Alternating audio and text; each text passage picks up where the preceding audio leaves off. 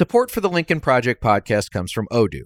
If you feel like you're wasting time and money with your current business software, or just want to know what you could be missing, then you need to join the millions of other users who've switched to Odoo. Odoo is the affordable, all-in-one management software with a library of fully integrated business applications that help you get more done in less time for a fraction of the price. To learn more, visit odoo.com/Lincoln. That's odoo.com/Lincoln. Odoo, modern management made simple. Hey everyone, it's Reed. As you've probably heard, we're running ads on the Lincoln Project podcast.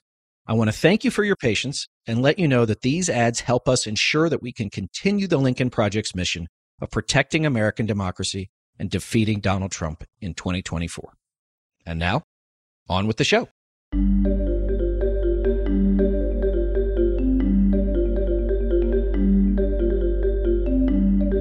Welcome back to the Lincoln Project. I'm your host, Reed Galen. Joining me today is John Sipher, a foreign policy and intelligence expert who served 28 years in the Central Intelligence Agency's National Clandestine Service, including a tour at CIA's Moscow station. John's articles have been published in the New York Times, The Atlantic, The Washington Post, and many other outlets. He also regularly appears on MSNBC, CNN, NPR, and the PBS NewsHour. He's currently the co-founder of Spycraft Entertainment, a global production company run by former senior intelligence officers and experienced Hollywood producers. John, welcome back. Nice to be here. Thanks. And before we get going, just everybody wants you to know, Lincoln Project favorite Trygve Olson will be joining us in a few minutes. He's just running a few minutes behind, but don't want to take any more of John's time. So John, in Langley, Virginia, at the CIA headquarters, there is a wall, and I believe it has 137 stars on it. Good for you. And you may know some of the people that those stars represent. Some of those people will never be known to any of us, known only to God, as they might say at the Tomb of the Unknowns. And I'm shocked and frankly a little bit outraged even that as we saw this coup, if that's what we're going to call it, breaking out over the weekend in Russia with Yevgeny Prigozhin, now former head of the Wagner mercenary group, that so many American political talking heads, politicians on the right, said that this whole thing was a CIA coup, which is beyond me because I think that the CIA has been out of that business for a long time, probably for the best. But it speaks to a even greater divide amongst the American political class that you would see that one very, very bad person was on his way to take out, theoretically, another very, very bad person. And the one entire political party in the oldest democracy in the world is talking about how it was our own intelligence service that was doing this for some nefarious purpose. So there's a long way of asking, like, how does that, as a former intelligence officer, make you feel? There's long been this sort of view, because the CIA, works often in secrecy, that it's a place where you can put a lot of your conspiracy theories and various views. And this is something the CIA's had to deal with for a long time. But of course, the CIA, as the FBI and the Defense Department and the State Department and all these other places, are professional organizations that work on behalf of the U.S. government and the U.S. president. And so they're not rogue organizations making up things on their own. They work for the American people, and they take that job very, very seriously. And so, yeah, it really came along with the Trump administration, where they decided that in order to protect themselves, they would attack the institutions, because they don't really have a way to talk back to the people as politicians do. And so over time, this really does start to degrade some of the ability of public servants to do their jobs. And I think if the American people could spend some time working with people in the Defense Department and the CIA and the FBI and see how serious they are and what they're doing and how they follow laws and regulations, and that they truly work their asses off to protect the United States people, they'd be incredibly proud of these organizations. And so for politicians to use them as just sort of some sort of weapon when they want to talk on the news today and think that there's no real long-term damage, you're essentially damaging the strength of the United States. And our enemies overseas understand this really, really well. So they like to push this narrative and pump it up as much as they can. Yeah, I think that's, again, and just as a Cold War kid, it was us against the Russians or the Soviets. We were the good guys. They were the bad guys. In my mind, the Russians are still the bad guys. It's sort of their lot in life, right? Geopolitically, they're a gas station with nuclear weapons run by a gangster. You served there in what I believe your world calls a denied area, right? I mean, it's like serving in Moscow. I think even as you were there at the sort of tail end of the Soviet era, like this is a very difficult place to work.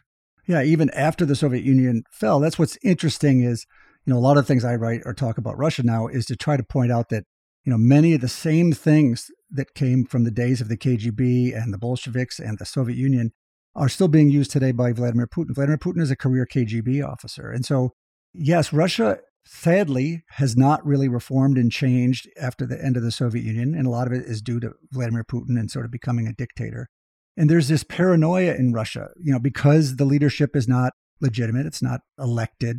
All of the institutions of the state, the security services, the military work to keep the leadership in power at all costs. And part of doing that is keeping their own people repressed and oppressed, making sure there's no political opposition, but also making sure foreigners don't see the truth of what's happening there. So in a normal country, when you're overseas, American diplomats meet the locals, they talk to people, they learn about what's going on there. There's American academics, there's visitors, there's business people. In Russia, all foreigners are tracked, followed, watched. When I lived there for 2 years, and it's not hyperbole to say every single day, at every hour of the day, I was followed. My house had audio and video in it in every room of the house. Every time I traveled, I went outside my house, I was followed and tracked. If I went around a corner and they didn't see me go around the corner, they would come after it with dogs to make sure I didn't put any sort of package or spy gear down or something like that. Everybody I talked to was questioned. And so this is part of the paranoia of the Russian system. They don't want their own people to understand, the sort of criminal basis of the regime. And they certainly don't want foreigners either. And so let's use that as what we saw over this past weekend, which is Evgeny Prigozhin, if I'm pronouncing that correctly, runs something called the Wagner Group, which was a state-sponsored mercenary company, right? Complete with its own headquarters, a back office, and bureaucracy, right, John? No one escapes bureaucracy, I guess. They had 25,000 hardened soldiers, killers, you might even call them, right? These were not good guys. A lot of criminals, former inmates. They had done or will do or have done or are doing terrible things in Ukraine, but have been in Syria and other places at Putin's request. But now Prigozhin's had been on this rhetorical warpath against the military leadership in Russia, specifically Shoigu, who I guess is the head of the general staff, saying, that his men were being slaughtered. He even accused the Russian military of bombing his troops. And so he puts together a convoy and 25,000 guys, probably the 25,000 best fighters Russia's got to offer, and they head north. 300 kilometers, 250 kilometers outside Moscow, and they stop. And they say, okay, you know what? We're not going to do this. We don't want any bloodshed. In Moscow, Putin is setting up checkpoints, right? There's machine gun nests in neighborhoods, as I understand it. They've got all these security forces. Have to believe that if Wagner and these 25,000 guys wanted to come to Moscow, they would have won. As far as a firefight is concerned, that the tubby guys who get out of bed in the morning and drive around in the little white Ladas, they're not standing up to these guys. Yeah, that's interesting that you say that, and a lot of it comes down to that. So to step back a little bit here, this is really a battle between mob bosses. And that's sort of how Vladimir Putin has set up the way he runs the country. He runs the country as sort of the top mob boss, and his job is to sort of be the person who is the arbiter between all these other sort of criminal groups. And so you want to stay close to Vladimir Putin because that's how you stay rich and in power and alive. But he also doesn't want any threats to his power. So he doesn't want, say, the head of the military or the head general or any of these people to become so powerful that they threaten him or threaten him to be the leader. And so what he does is he uses others, a divide and rule, to keep some down at some times. And if they get a little bit too full of themselves, he can push them down. So Prigozhin played a really useful role for him. Prigozhin's from the same town where Putin's from, St. Petersburg, former Leningrad. He was in prison for 10 years during the 80s. He eventually ran sort of a sausage stand and became friends with Putin. Putin, essentially made him rich by giving him contracts with the government in schools and in the military and things. And then he would use them for these things that he could deny overseas. So he ran the troll farms, which attacked our elections in 2016 and beyond. So early on, Putin would use these places, and then Wagner would be a mercenary group that would use forces in Syria and Libya and in Africa and in other places, eventually in Ukraine. At first, Putin would say, hey, I have no control over these. Are private companies. I have nothing to do with them.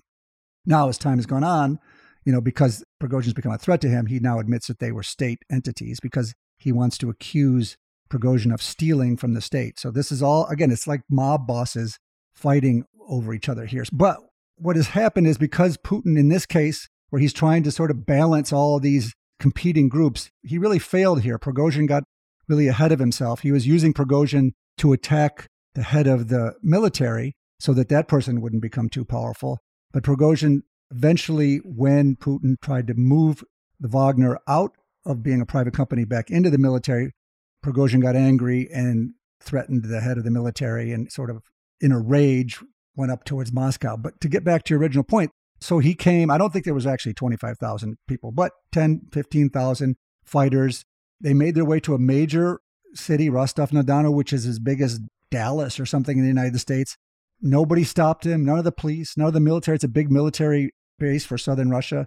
Nothing happened. And then they continued on up the road. They shot down some helicopters and planes reportedly.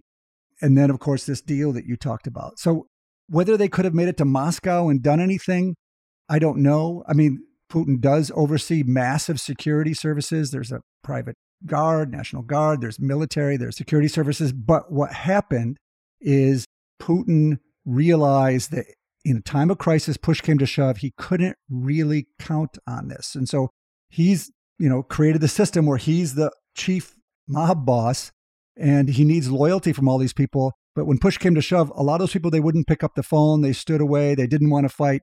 They're just going to wait and see who came out on top. And so all of a sudden, Putin, this powerful, dictator who controls everything, his whole reason for being in the job is he's the strong man. He can create stability. He's, without him, there's no state.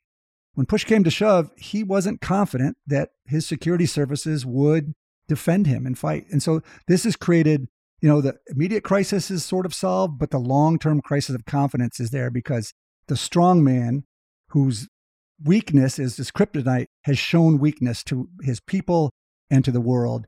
And so therefore, it's going to be really hard for him going forward to know what level of loyalty he has. And since he's now shown weakness, he's in a much different position than he was just a few days ago. So, John, let's talk about the shockwaves of Putin sitting there. It sounds like he decamped to St. Petersburg, his hometown, is sort of his special place. There was all this talk on social media, and I'd love to get your opinion on that too, of, the Belarusian president's flying to Turkey, all these private jets are leaving Moscow, et cetera, et cetera. So I get a couple questions. One, what's going on inside the Kremlin right now? That's question one. And two, does it ever make you just a little bit crazy that when things like this happen, everybody suddenly becomes a Russia expert, a power dynamic expert, an expert on militias and militaries and everything else? Well, the first thing to go to is, the reporting and what you see on social media. Now, even in the days of the Soviet Union and when Gorbachev fell and the Soviet Union fell, and then in 1991, 1993, when there was an attack on the parliament, there was a massive number of foreign journalists in Russia. And by 1993, there was actually independent Russian journalists. But what we have now is there's no foreign journalists really in Russia anymore. There's no independent Russian press. Putin has essentially repressed them, thrown in jail, or they've all left the country. And Putin has been involved in this nonstop propaganda, disinformation, lying. So it's very difficult to get, really clear understandings of what is happening in Russia. Like who fled where, what did they do, who said yes, who said no. Putin and his people are going to be trying to sort of cover that up and lie and what happened, So there's still a lot of unknowns about this deal and how was this dirty deal made with Belarus and Prigozhin, and what is Prigozhin's state now, and does he control Wagner, and what is Wagner in the future, and all those type of things. So we need to have a little humility here about what we know and don't know. And that goes to the social media issue here. So, we see this on all issues, since everybody has a voice now, everybody thinks they need to weigh in on stuff. And because this is a big issue, there's a war going on. Vladimir Putin controls, a good portion of the world's nuclear weapons. It's an issue that, everybody wants to have an opinion on. And sadly, in the United States, these become partisan issues where people just knee jerk, if you're a Republican or whatever, that go for a sort of pro-Russian view of this, if you will. But again, this is about a strong man all of a sudden showing weakness. And in a system where you're not elected, where there's no sort of legitimacy, and your whole reason for being was after the Soviet Union fell, we were weak, the world was coming after us, the place is falling apart, you need me, I'm the strong man, I will destroy the traitors, I will destroy anybody who tries to attack us, the West. I'm about stability for this massive country. He showed this weakness, and that's a real problem. So even the fact that he went running to the Belarusian president, who he normally treats like a child, like a joke, and he had to ask Kadyrov, this Chechen warlord thug, to try to come help stop Prigozhin. These things are truly embarrassments, and people in Russia understand that. And so it's going to be really hard for him to regain that sense of inevitability that he needs to be there or Russia falls apart.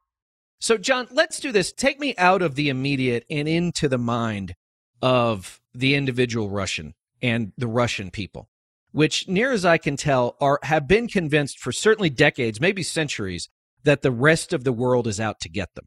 When, in fact, I think the rest of the world would be fine if Russia just left everybody alone. So what goes on in that mind, in that collective mind, about how, like, okay, yeah, the Baltic states have joined NATO, Ukraine is definitely pointing west, Romania, Poland, they were Warsaw Pact countries. Now they're all NATO countries, but they're not the German army in 1941. They're capitalist for the most part. They're democratic to varying degrees. So give us a sense of this long-standing or maybe existential conviction that the rest of the world is out to get them. Well, if you're a dictator, you have to have an enemy. You have to have somebody to blame. So if your economy is terrible, you have to blame the West. Or if things are falling apart and you seem to be doing a poor job, you have to say, well, that's because everybody's after us and I'm protecting you. I'm the protector. That's why what happened this weekend is really important. And he showed weakness here. But to get to the people, sadly, Russia has been poorly led for centuries. And Russians are used to propaganda. They're used to a dictatorial system where they are completely cut off from any sort of political action. They're repressed. And so what that creates over time is you've set a system where the people understand that they have no ability to influence their own government. And so they keep quiet. And over time, they become passive and they stay away from politics. And what's interesting about what happened this weekend is if you do that decade after decade, and frankly, century after century, sure, the people will stay away from protesting. They'll stay away from speaking their minds. But when push comes to shove and you want those people to rally to you, if you want them to defend you when there's a real threat coming towards Moscow, those people stand on the sidelines. None of them are going to try to protect the Kremlin or protect Putin or anything here. So I think this was a real wake-up call to Putin, because what happens is this threat is coming, up the road of these sort of Russian mercenaries, and he was calling his security services and they weren't picking up the phone. And he was telling his military to come do it. And he had to be worried that some of them were actually supportive of Prigozhin. And he wanted the people to sort of come out and rally to the Kremlin, and they did no such thing. And so when you beat your people for decade after decade, they're not going to come rallying to your side in time of crisis. Support for the Lincoln Project podcast comes from Odoo. If you feel like you're wasting time and money with your current business software, or just want to know what you could be missing, then you need to join the millions of other users who've switched to Odoo. Odoo is the affordable, all-in-one management software with a library of fully integrated business applications that help you get more done in less time for a fraction of the price. To learn more, visit odoo.com/Lincoln. That's odoo.com/Lincoln. Odoo, modern management made simple. So I want to bring in Trygve Olson, senior advisor to the Lincoln Project and regular guest here on the podcast. So Trygve, we're talking a little bit about, before you joined, about Belarus and Lukashenko, who's the longtime dictator of Belarus. We know he lost an election, that he refused to step down. There were protests. Now it turns out that he's the arbiter, or at least the deal maker here between Prigozhin and the mercenaries and Putin and the Kremlin. Talk to us a little bit from your experience about how, as John said before you joined, this is a guy he sort of used like a rented mule. How does this guy show up back in the middle of everything? I mean, John and I are old enough to remember when Vladimir Putin viewed Alexander Lukashenko as a collective farm boss rube who he just sort of kicked around whenever he needed to.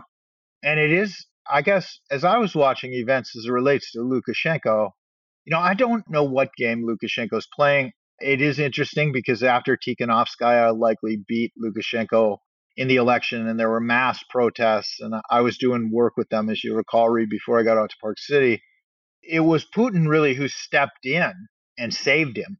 He sent propagandists. There was an FSB plane, like a 737 size plane that landed with FSB people. That's how he squashed this. I don't know what game Lukashenko is exactly playing, but I do know that if you're Vladimir Putin, it has to be incredibly humiliating that on the world stage, Alexander Lukashenko is getting credit for ending this thing. Yeah, and the deal that it sounds like Lukashenko make is, oh yeah, I'll take this guy and thousands of his goons onto my territory. I mean, I don't know. I mean, guys, it's not like Putin didn't want a second army in his country. I can't imagine Lukashenko did either, except Prigozhin's probably like, well, I can never go to the second floor of a building. I can never drink tea again, right? You guys at Liga Project did a great ad on Donald Trump where you said, Donald, everyone around you is a rat. You just don't, everyone is reporting on you. Everyone's going to rat on you. Everybody you talk to, they're going behind your back. This is essentially what life is like in the Kremlin right now. You know, he doesn't know who supports him and who doesn't support him. Prigozhin actually has, you know, he's a horrible, disgusting, murderous thug, not very smart, essentially came up through crime and stuff. But, you know, he's grasped onto a narrative that's made him sort of a populist favorite amongst the nationalist right. So Vladimir Putin now is kind of in a tough position because obviously he's jailed and arrested anybody who's sort of to the left of him who could be in opposition. And then he's losing the war, which makes the people on the right who want, you know, why don't we do more? Why don't we blow up Ukraine? They're not happy with him either. And so Prigozhin is spreading on his social media this very strong narrative that these rich fat cats in the Kremlin with their children running around Europe are sending your kids to be slaughtered in Ukraine for no reason. The generals are just stealing money and all this kind of stuff. Now that narrative resonates amongst a lot of people and a lot of people inside Vladimir Putin's security services. Well, does that have the added benefit of being true? Yes, it has the added benefit of being true. And it scares the hell out of him because, yeah, he'd love to crack down. He'd love to be like Erdogan after the coup in Turkey and crack down and get rid of everybody. But he's got a war going on and he doesn't know who is with him and who is not with him. He just had this crisis. And when he needed sort of support and help, he didn't really get it. But to go back to your point about Belarus and this deal, first of all, on one hand, we just don't know that much about it. On the second hand, I wouldn't give it too much credence. These people aren't the smartest people in the world. And this is like a potential payback. Putin came to Lukashenko's aid after the failed election. And in this case, you know, perhaps Putin or someone, you know, tried to use Lukashenko to help him out here. But it is certainly humiliating because Lukashenko is treated, again, like you mentioned, as sort of a rube, a farmer. I can remember he's been in power longer than Vladimir Putin has. And I can remember in the 90s, when he was the president of Belarus, there was a sport balloon contest going on in the Baltics. And some sport balloonist by mistake floated over Belarus. And he took, you know, whatever they are, MiG-25 fighters and shot them down and killed the people, these poor sport balloonists who just happened to be up for a weekend. So these are not nice people and they're not smart people. And we don't have great insight into what's making them go, but think mob boss more than head of country. So Trygve, tell us a little bit about, in your mind, what you called the Game of Thrones sort of situation we have going on here. Here's the thing. Like, I'm back home in Wisconsin, grew up here. Most of the people, my drinking buddies, I'll end up going out for beers with my buddies, and they're going to all want to know what I think about Russia and try and understand it. It's really hard to understand people that are that Neanderthal and that zero sum, because most Americans never, ever in their lifetime encounter people like what you're going to see, short of watching Game of Thrones. I mean, and that is what it's going to be like. It will be bloody and it will be ugly, and it, you know, they're jockeying for position. Here's the thing, at the end of the day, you know, I've said this before, I think, and it's true with Trump too, autocratic actors, and Putin certainly is that, they maintain power by showing they're inevitable and invincible through fear. And Prigozhin completely stripped that. And when people were asking, well, is this real or is this kabuki? The reality is there's no way that Putin was going to let somebody strip that inevitability and invincibility. Just not. So, guys, let's head south, back down the highway from Rostov-on-Don, back into eastern Ukraine, where the bulk of the fighting is going on in the war between Russia and Ukraine. Obviously, it has been devastating for Ukraine, but they have fought as well and better than I think any of us could have imagined more than almost a year and a half in. The best fighters that I guess the Russians had are, you know, in a base somewhere or in Belarus. You know, they said, oh, Russia's not the best, the second best army in Europe. or in the world. They're not even the second best army in Ukraine at this point. They're the third best army behind a bunch of mercenaries. So tell us how this, John, in your mind, affects the war, because the Russians not good at fighting. Obviously, the Russian military has, especially with conscripts, has been a place of incredible brutality and low morale. They've emptied prisons to just throw guys into battle as cannon fodder. So now talk to us a little bit about how the weakness of Putin and the unrest amongst his inner circles, specifically amongst the military leadership, how does that translate to the battlefield? On the bigger sense, I think it translates quite well and quite dangerously for the Kremlin. So people have gotten used to, and even the Russian citizenships are starting to get a sense of the fact that there's incredible incompetence and dysfunction in Ukraine, in the military, in the fighting, and in the war. But what this last weekend showed is there's also incredible dysfunction and incompetence domestically and at home. And it's not clear who's in charge. And someone who one day Putin called a traitor and a thug, the next day is let out scot-free, even though he shot down Russian airplanes and Russian boys are dead by Russian hands. So if you're one of these Russian boys that's in a trench in Ukraine and you've been fighting, you've been seeing your colleagues being killed, if you're looking back home and you're seeing that, hey, at least I thought I was fighting for my country, at least I thought I better keep fighting because the Kremlin's incredibly powerful and Putin knows exactly what he's doing. And this is all, I'm a Russian for the Russian Narod and Russian people, I'm going to fight. Now you see your home front, people fighting each other. And it's not even clear who's going to come out on top here. And all of a sudden, this strong leader is actually a weak leader. What am I doing? Echoes of 1917 on the Eastern Front. Exactly. Getting out of World War I. So the biggest threat I see to Putin is now that he's shown weakness at home as well as weakness abroad, if the Russian soldiers start putting down their weapons or walking away or fleeing, that changes things for Putin. And that changes all of those people that are maybe sitting on the sideline inside the Russian military hierarchy or inside the Russian security services. If they see that is likely the kind of thing that could really impact things in the Kremlin. And so, Trygve, you think about this from an American perspective, right? We lost 58,000 men, Marines, Air Force personnel in Vietnam. I think we're still in some ways feeling the effects of that. We lost thousands of young men and women in Iraq and Afghanistan. And every one of those killed or lost, right, was a significant blow, not only to their family, obviously, but to the country, but also it was a political blow. Now, the Russians have lost more than they even lost in 8 or 9 years in Afghanistan, maybe 2x that. And so to John's point, you're sitting there, right? You're 19 years old. You got an AK-47. Maybe it works. Maybe it doesn't. You got an NCO who's drunk all the time and an officer you haven't seen in 2 weeks. Like, put us in that guy's combat boots. Well, one of the things that with the Russians, when they're getting conscripts, they're not coming from elite sections of Moscow. They're coming from a lot of places around the country. So there's a little bit of a self-selecting in who gets to serve, and it isn't necessarily children of people with power, right? Like Dmitry Paskev's daughter isn't on the front lines. She was yucking it up in her $5 million place in Kensington, in London.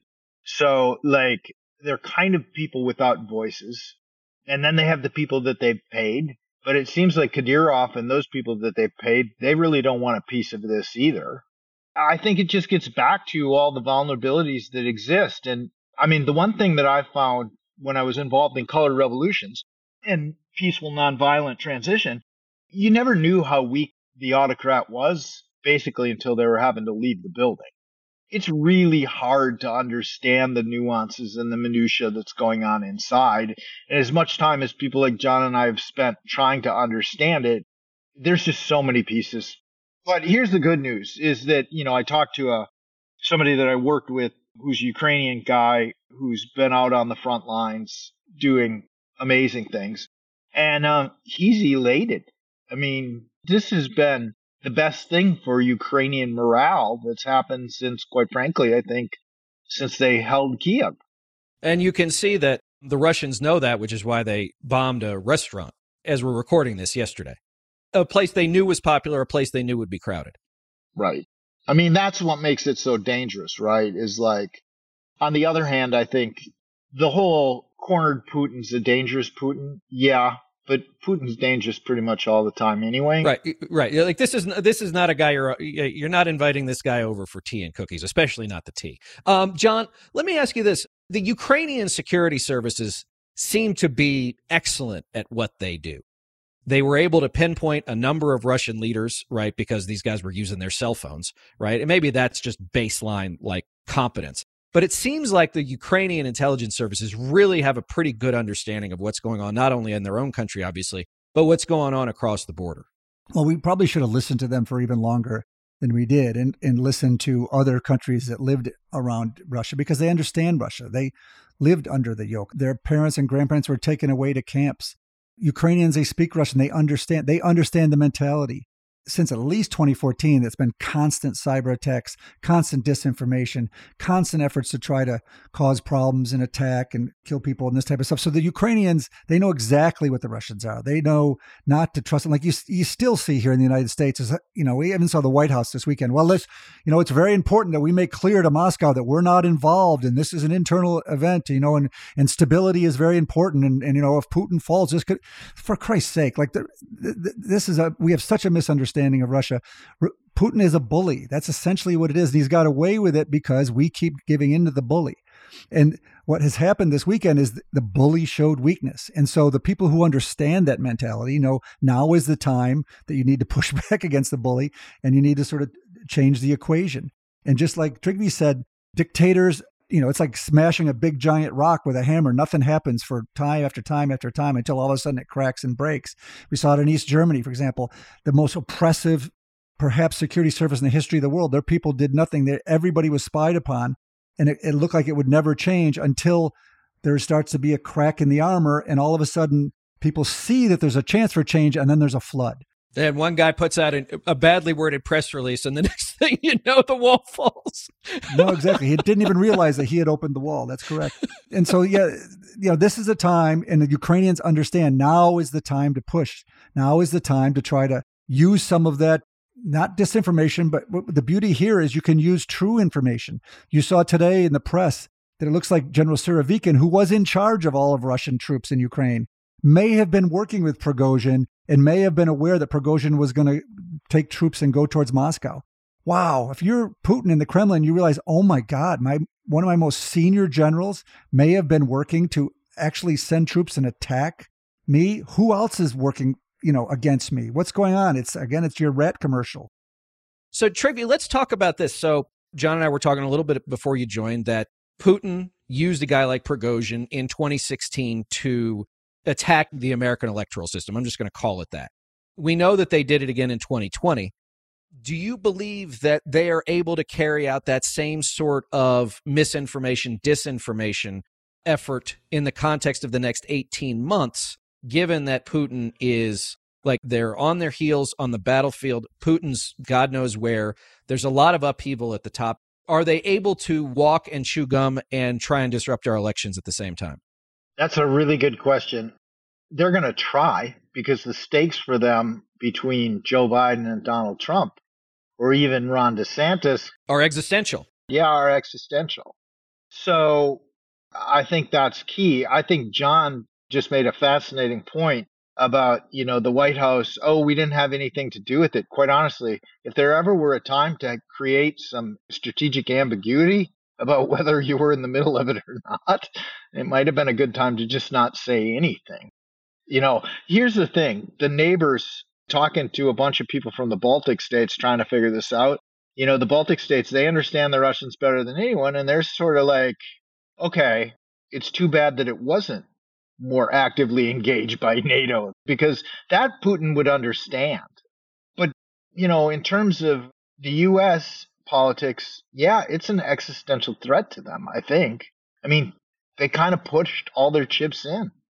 I was just going to add, in terms of can the Russians continue to interfere here in the United States? Sadly, I think the answer to that is yes, because it's so easy. We look back in history, and when we looked at what happened in 2016, me and a lot of people try to explain how during the Soviet days, this is the kind of what they call active measures, disinformation, covert action, that they would do constantly, subversion. And they used to do it, and they would create false stories and try to pump them into our system. 2016, obviously, what they would do is either create false stories or see fake stories and just pump them via weaponized social media. But nowadays, all you got to do is find bad actors in the United States, malign actors. And many of them are politicians. Robert Kennedy, a lot of the Republican Congress people and people running for president and Donald Trump. All you need to do is take what they're doing and amplify it and exploit it and push it. You don't need to do a lot of big thinking here. All you got to do is be a speaker for people who are already hurting American politics.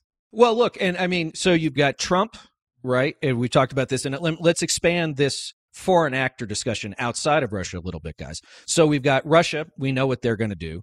We've got the Saudis who've put billions of dollars into Jared Kushner and Live Golf and God knows what else. You've got the Iranians. You've got the North Koreans. You've got the Emiratis. And so to your point, John, now we have these bad actors inside the United States, many of them hyper wealthy. You know, Elon Musk with Twitter, who, you know, I was on the phone with a buddy of mine the other day who works in a field that has nothing to do with politics. And they have a Twitter feed specific to this very niche industry, again, that has nothing to do with politics. And even he was complaining about how much right-wing crap his feed feeds him when he's never gone to anything political. It's like skiing, sports, and this business he's in. There's the only three things he's ever looked at, and he's just inundated by this stuff now. So I guess my question is, John, in your experience, you know, we're 8 years into what Jeff Sharlet calls the Trumpocene era, and we still haven't seemed to have figured out how to combat this stuff internally. No, and that's the problem, is we're our own worst enemies. And it goes back to your original question that we started with in terms of, you know, this whole narrative of the deep state and attacking the CIA and attacking the FBI and attacking the Justice Department, all this type of thing, taking people who are public servants trying to do a professional job and turn them into partisan actors for your own purposes.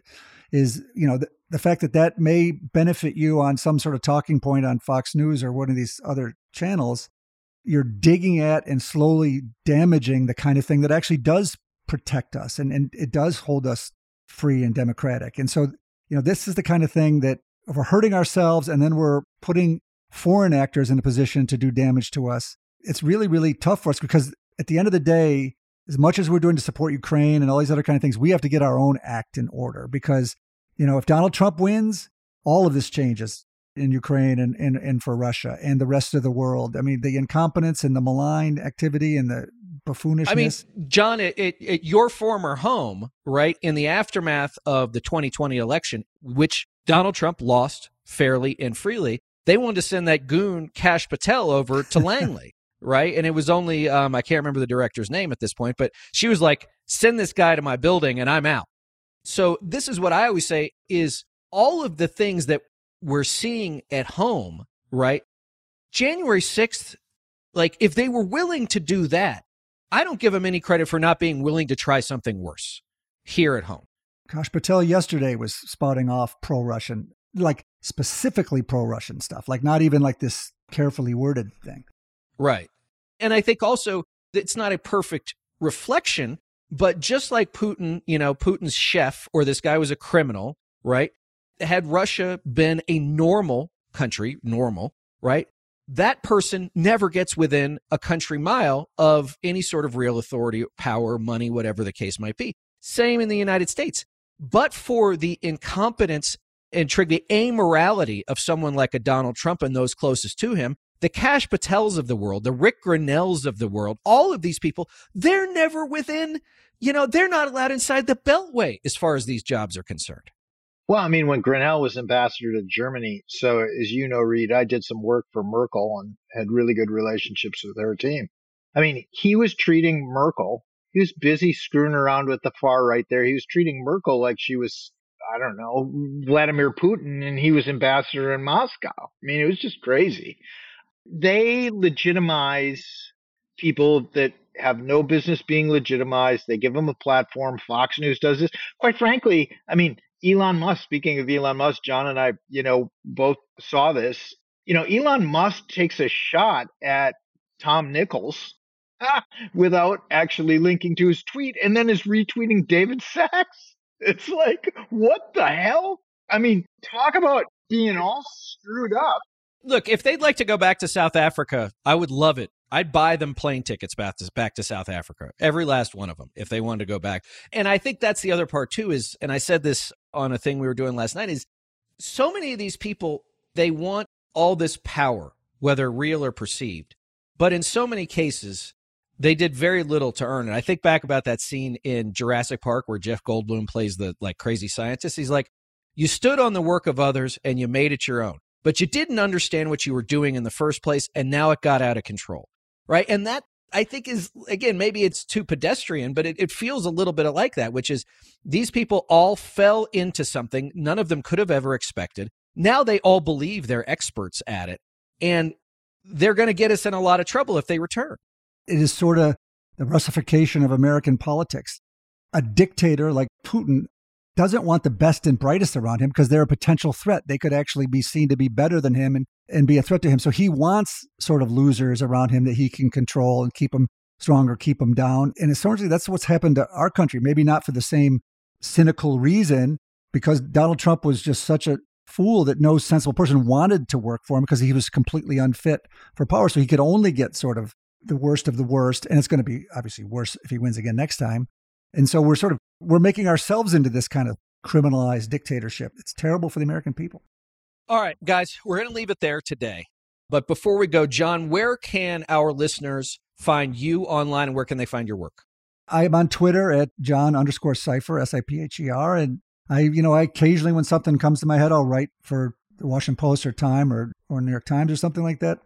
And I have a Hollywood production company. We're trying to make espionage movies and shows, and it's a slow process, and there's a strike going on right now, so it's a little bit slower than usual. But at some point, we'll have some stuff that I can push forward. Well, I can't wait because I know this sounds goofy, but spy novels are my favorite. I once got 5 John le Carré novels at a yard sale for $3, and I thought I'd won the lottery. So just to give you a sense of what a nerd I am. All right, Trygve, where can we find you online? Find me at Trygve, Trygve Olson on Twitter. And you can find me every Wednesday on the civicmedia.us network online or on radio all across the great state of Wisconsin on the Todd Albaugh Show at 1:30. You'll get some Green Bay Packers and you'll get some political advice too. Awesome. And as always, gang, you can find me on Twitter and TikTok at Reed Galen, on Instagram at Reed_Galen_LP. John Sipher, Trygve Olson, thanks for joining me.